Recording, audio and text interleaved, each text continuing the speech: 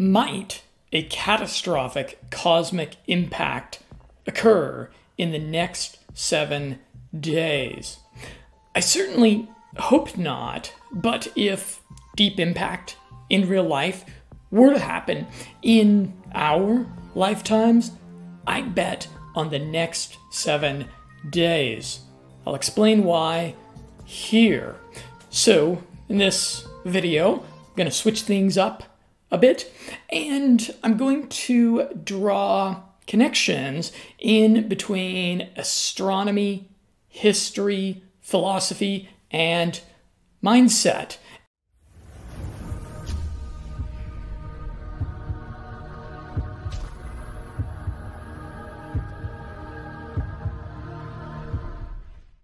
And you can find on limitlessmindset.com, link below this video, everything that I'm referencing here. So, every year between September 10th and November 20th, the Earth crosses the northern Taurid meteor stream in space.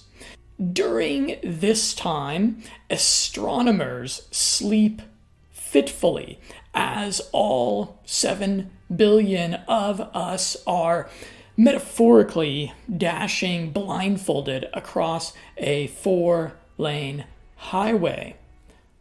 Usually, the Taurid crossing is uneventful and merely a good time to have a nocturnal picnic and enjoy the meteor show. But space is not a friendly place. Out there, hurtling through the frigid void at tremendous velocities, are thousands of planet or civilization killers, and we are most likely to encounter one during the Taurid crossing.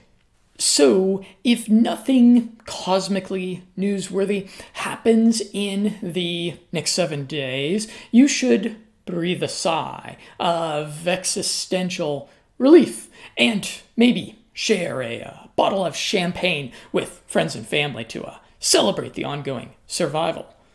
I learned about the existential Taurid threat from Graham Hancock, who wrote America Before and Magicians of the Gods. I'll quote from his book.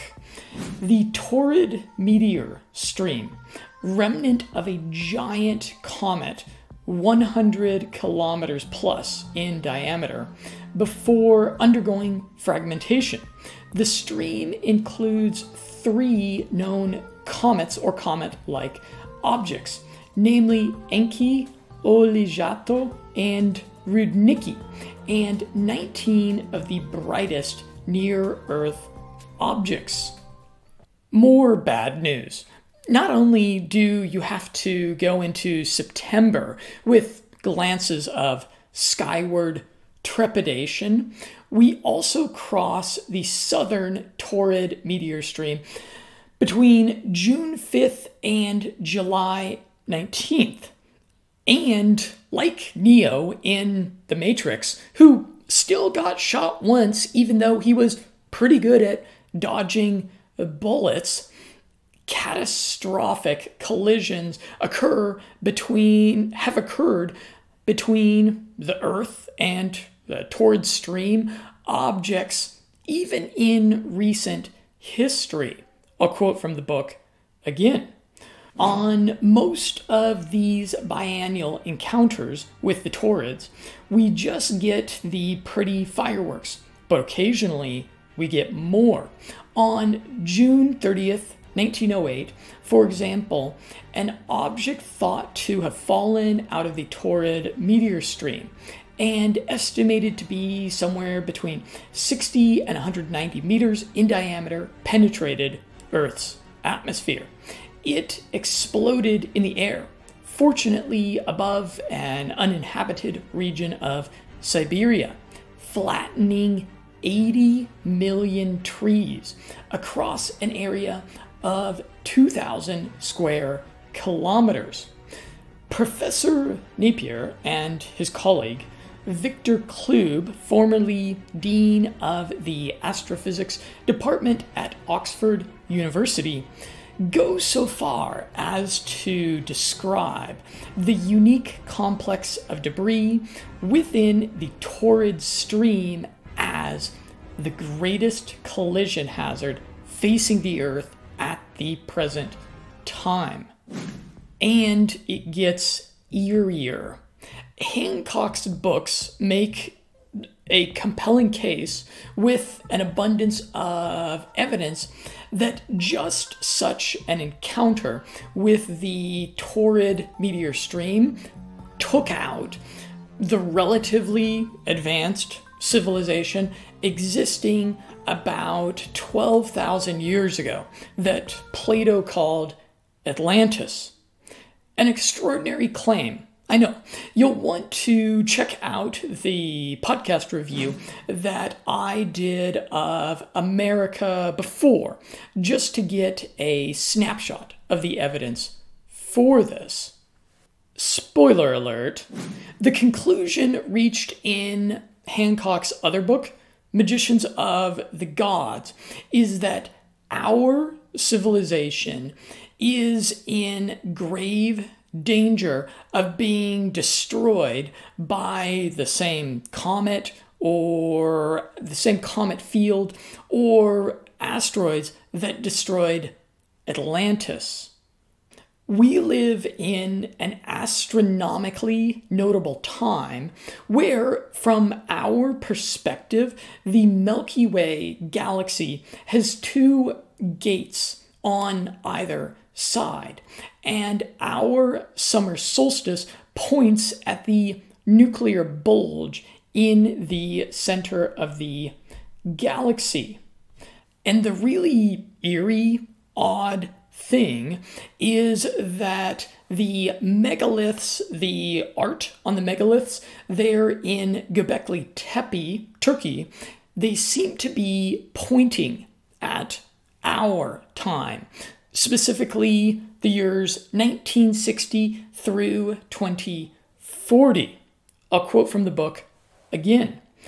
It is therefore strange and somewhat eerie to find the solar and astronomical coordinates of the exact same 80-year window between 1960 and 2040 prophesized by the Maya to mark a turning point in human history, carved in high relief on a 12,000-year-old pillar in Göbekli Tepe in far-off Turkey. He goes on, some suspect that the return of the phoenix will take place in our time, indeed by or before the year 2040. And there is a danger that one of the objects in its debris stream may be as much as 30 kilometers, that's over 18 miles in diameter. A collision with such a large cometary fragment would, at the very least, mean the end of civilization as we know it, and perhaps even the end of all human life on this planet. So you can see how I arrive at my speculation about the next 7 days. We're living in astronomically interesting times, and in this year, it really feels like our civilization is facing some sort of judgment for its folly and deserving of bad times that will hopefully breed stronger men. So I really would not be that surprised if this is the year that our astronomical in proportion human hubris got a much deserved lesson from the cosmos. If we get past the year 2040, I think with nothing happening, I think that we can finally regard things like the Mayan 2012 prophecy and Göbekli Tepe's 12,000-year-old message. We can finally regard things like this as superstitious flights of fantasy from long dead civilizations that just didn't have the right stuff to cut it in this entropic universe. Perhaps you're saying, Jonathan, you've really jumped the shark. Now, making date-specific apocalyptic predictions, I should clarify. I'm not making apocalyptic predictions. Somebody smart said something like, I expect the apocalypse will be long and boring. And I think I'm mostly on board with that. But if Deep Impact in real life were to happen in our lifetimes, I'd bet on the next 7 days or the next 20 years, give or take.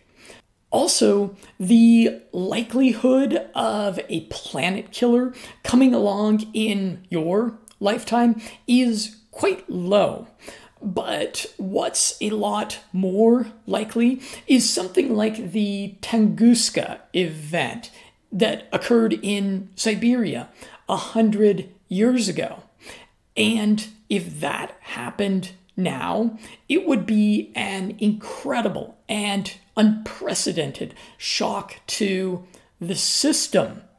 The doomsday preppers who invested their money, while everybody was making fun of them, in long-term food supplies, precious metals, or even cryptocurrency, those people would be doing a lot better than those of us who always just had to have the shiniest, fastest, brand new smartphone.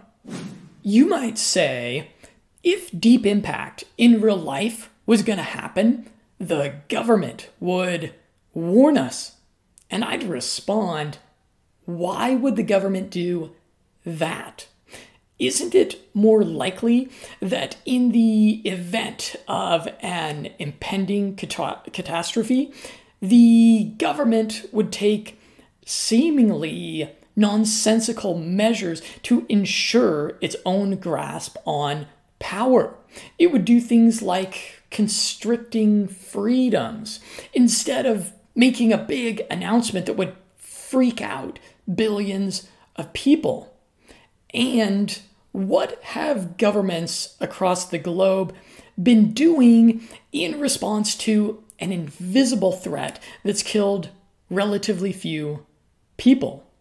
My ultimate message here is memento mori. I'll tell you what that means. And I hope that you appreciate that I refrained from sharing the torrid meteor stream crossing thing with you back in September and am only holding you in suspense for 7 days. And you might, in response, have this thought. You might say, why would I even worry about this sort of thing? It's not like there's anything I can do about a cosmic impact. For the next few days, I'll suggest that you take a little time to meditate on your death. Memento mori. It means remember death in Latin. Contemplating the inevitable really puts things into perspective. All those things we stress and fret about retreat into the shadows when we look down the long tunnel of time that leads to a box in the ground. If you're spiritual or religious, death is an exciting and suspenseful end of a chapter, but more importantly, a reason to be a decent human being. Whatever immorality you got away with in this life, you'll face judgment and consequences for in the next. As a theologically adroit Christian, I believe in God's forgiveness, but I also believe that I'll have to answer for the wrong I've done. If you're an atheist, you probably prefer not to deeply contemplate death because few of us possess the fortitude to countenance the utter and complete deletion of ourselves. If you're a transhumanist, you've got to be naively hopeful to believe that science can ultimately rescue you from death. When was the last time that science, with its billions and billions of dollars in funding, even cured a common disease? This great leap into the unknown is inevitable for all of us. Memento mori. I think of Arminius, who was portrayed in the excellent recent Netflix historical drama series Barbarians, facing the enslavement and eventual annihilation of his people and culture by Rome. He unified the proto-German barbarian tribes of Europe to rebel against the most powerful military empire on earth. He gave up a life of relative comfort as a Roman officer and chose the one death on his feet instead of the 1,000 deaths on his knees. But unlike in Arminius's time, our rulers don't enslave us with shackles. Now they enslave us with comfort. Now, in our time, you don't fight tyranny, oppression, and injustice with swords, pikes, and guns. You fight for freedom by resisting the siren song of comfort. The junk food, the junk entertainment, the junk people, the junk politics, the porn, the time-wasting online dating apps, the credit card, debt-fueled consumerism, the booze, the marijuana. In every domain of life, you fight back by resisting comfort. So, I'll suggest that you futurecast yourself to your last days. Hopefully that's decades and decades off. Looking back on your life, will you say to yourself, oh boy, I wish I had watched more TV or played more video games. I wish I had spent more time on social media. I wish I had gone to more casual dining restaurants, or I wish I had worked more hours so I could always afford that cool new smartphone or television. Of course not. Of course you won't be saying that in your last days, looking back on your life. You'll say something more like, I wish I would have been braver and pushed myself a little further outside my comfort zone. I wish I had gone skydiving. I wish I would have spent more time stopping and smelling the roses. I wish I would have worried less about the silly things. I wish I had made up with that family member I was estranged from all those years. I wish I would have meditated at the beach more at sunrise. I wish I would have spent more time with my family. I wish I would have fought just a little harder for a better world for my children and grandchildren. As a final call to action, unless some sort of nonsensical COVID restrictions would prevent you from doing so, I'd suggest that this week you take 30 or 40 minutes to go meditate in a graveyard. But don't sit in the grass unless you want bugs to crawl up your delectable legs. And here's why. Memento mori becomes a whole lot more tangible in this setting, and you'll leave with a renewed sense of purpose and clarity. This might be a group activity, a thing to do with friends, family, loved ones, if they're up to it. I'm Jonathan with Limitless Mindset. I hope you found this message inspirational. I hope that perhaps if it's not too cold where you are, maybe you can do a little bit of a sky gazing in the evenings. I did this once with my wife. We went to a park and just laid out a blanket and had some beverages and enjoyed the show that the heavens put on around this time of year. Let me know if you do that. I look forward to a continued conversation with you.